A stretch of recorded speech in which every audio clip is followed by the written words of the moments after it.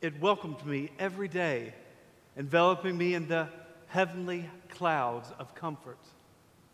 My lazy boy recliner had been given to me. It was a bit tattered and a bit discolored, but none of that mattered after a 12-hour day of waiting tables. There was absolutely nothing better than starting a fire, having a fresh, hot cup of cocoa, and reading a book on my lazy boy recliner.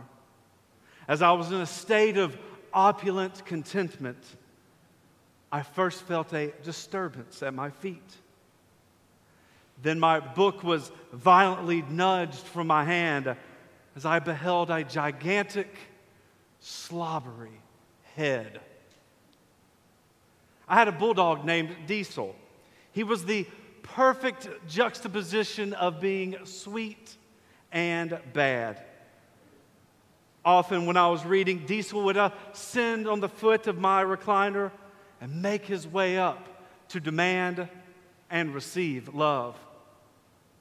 I never really understood my father until I got to that lazy boy recliner and Diesel, the bulldog. Whenever I would enter into the succor of comfort, I would invariably hear a loud crash emanating from the kitchen. It was when I had to disturb my comfort and behold the massive mess that Diesel had created. I finally understood the disgruntlement of my father when I was misbehaving as a child. Diesel was easy to love when he was being sweet, looking at me with those big, beautiful brown eyes and snuggling up with me. He was not as easy to love when he was stealing my pillow, eating my belts and my shoes, and creating messes that were apocalyptic in nature. But despite these moments of discontentment, I loved that dog very, very much. Today, we are greeted with an exhortation from our Lord to keep the love of God continually on our minds, on our lips, and on our hearts.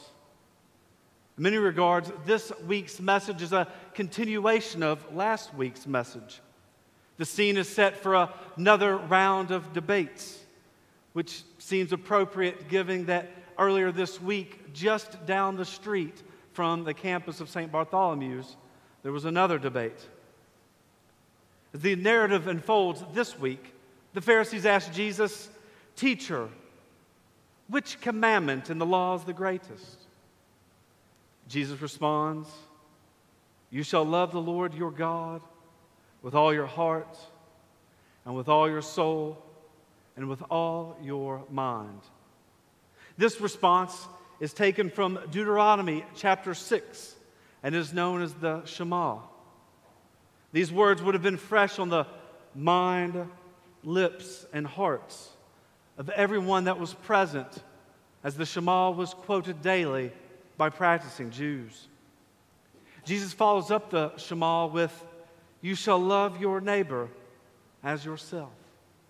Now, this is a rephrasing of the 19th chapter of Leviticus, which in part states, "You shall not take vengeance or bear a grudge against any of your people, but you shall love your neighbor as yourself. I am the Lord." This passage from Leviticus was also well known to the Pharisees, and they would have been familiar with the entirety of this particular passage. This juxtaposition betwixt the Shema and Leviticus chapter 19 is what grabbed me as I was composing this homily. The words of Jesus, "You shall love your neighbor as yourself," is preceded in the quoted Leviticus antidote.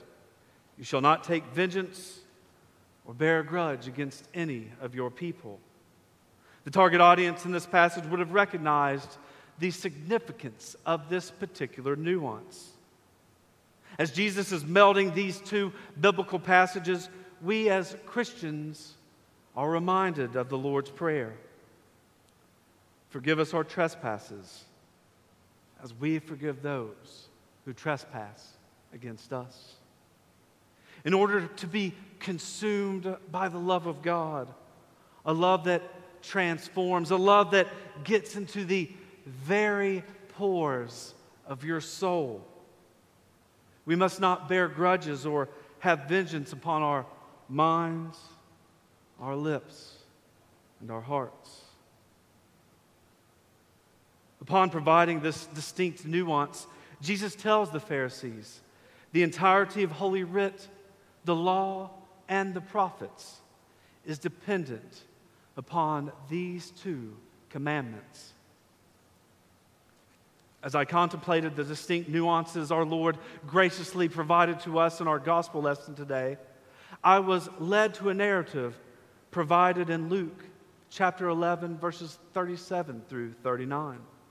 This account in the Gospel of St. Luke is set around a table wherein a Pharisee had invited Jesus to have table fellowship. Jesus entered the house and took a seat. Now, this might not seem so scandalous. However, as this narrative plays out, this distinction of Jesus just walking in and taking his place at the table was in fact scandalous.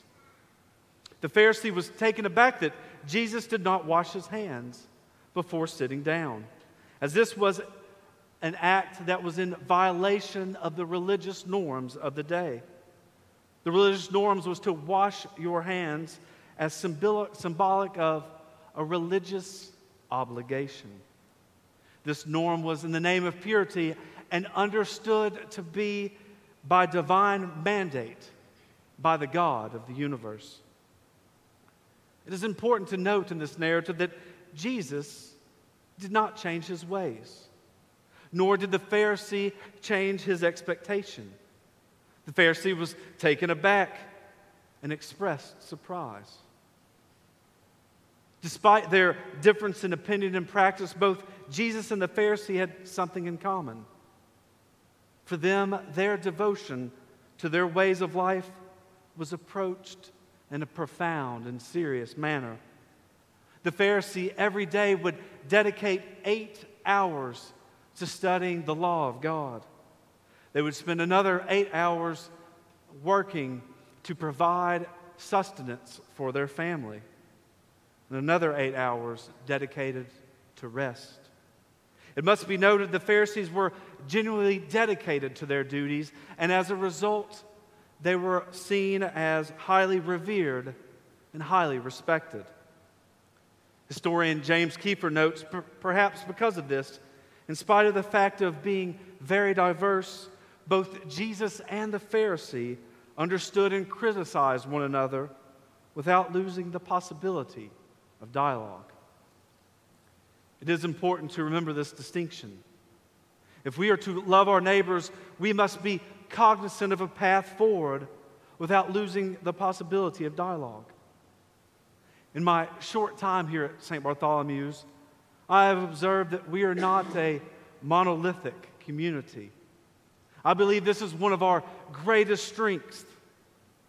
Although at times this diversity of thought and opinion may be fraught with many difficulties, it is imperative that we remember the way of our Lord. During this season, we here at St. Bartholomew's has been called to be a city on a hill, a light in the midst of darkness. Today I am grateful for the example of Jesus showing us it is possible to have disagreements in a loving and civil manner. This morning, I invite you to participate in this way of love, gathered in a moment of unity around the holy table of our Lord and Savior, Jesus Christ. And as we approach this morning to participate in this divine feast, I ask that you have these words on your mind, on your lips, and on your heart. You shall love the Lord your God with all your heart, and with all your soul, and with all your mind. This is the greatest and first commandment, and the second is like it. You shall love your neighbor as yourself. On these two commandments hang all the law and the prophets. Amen.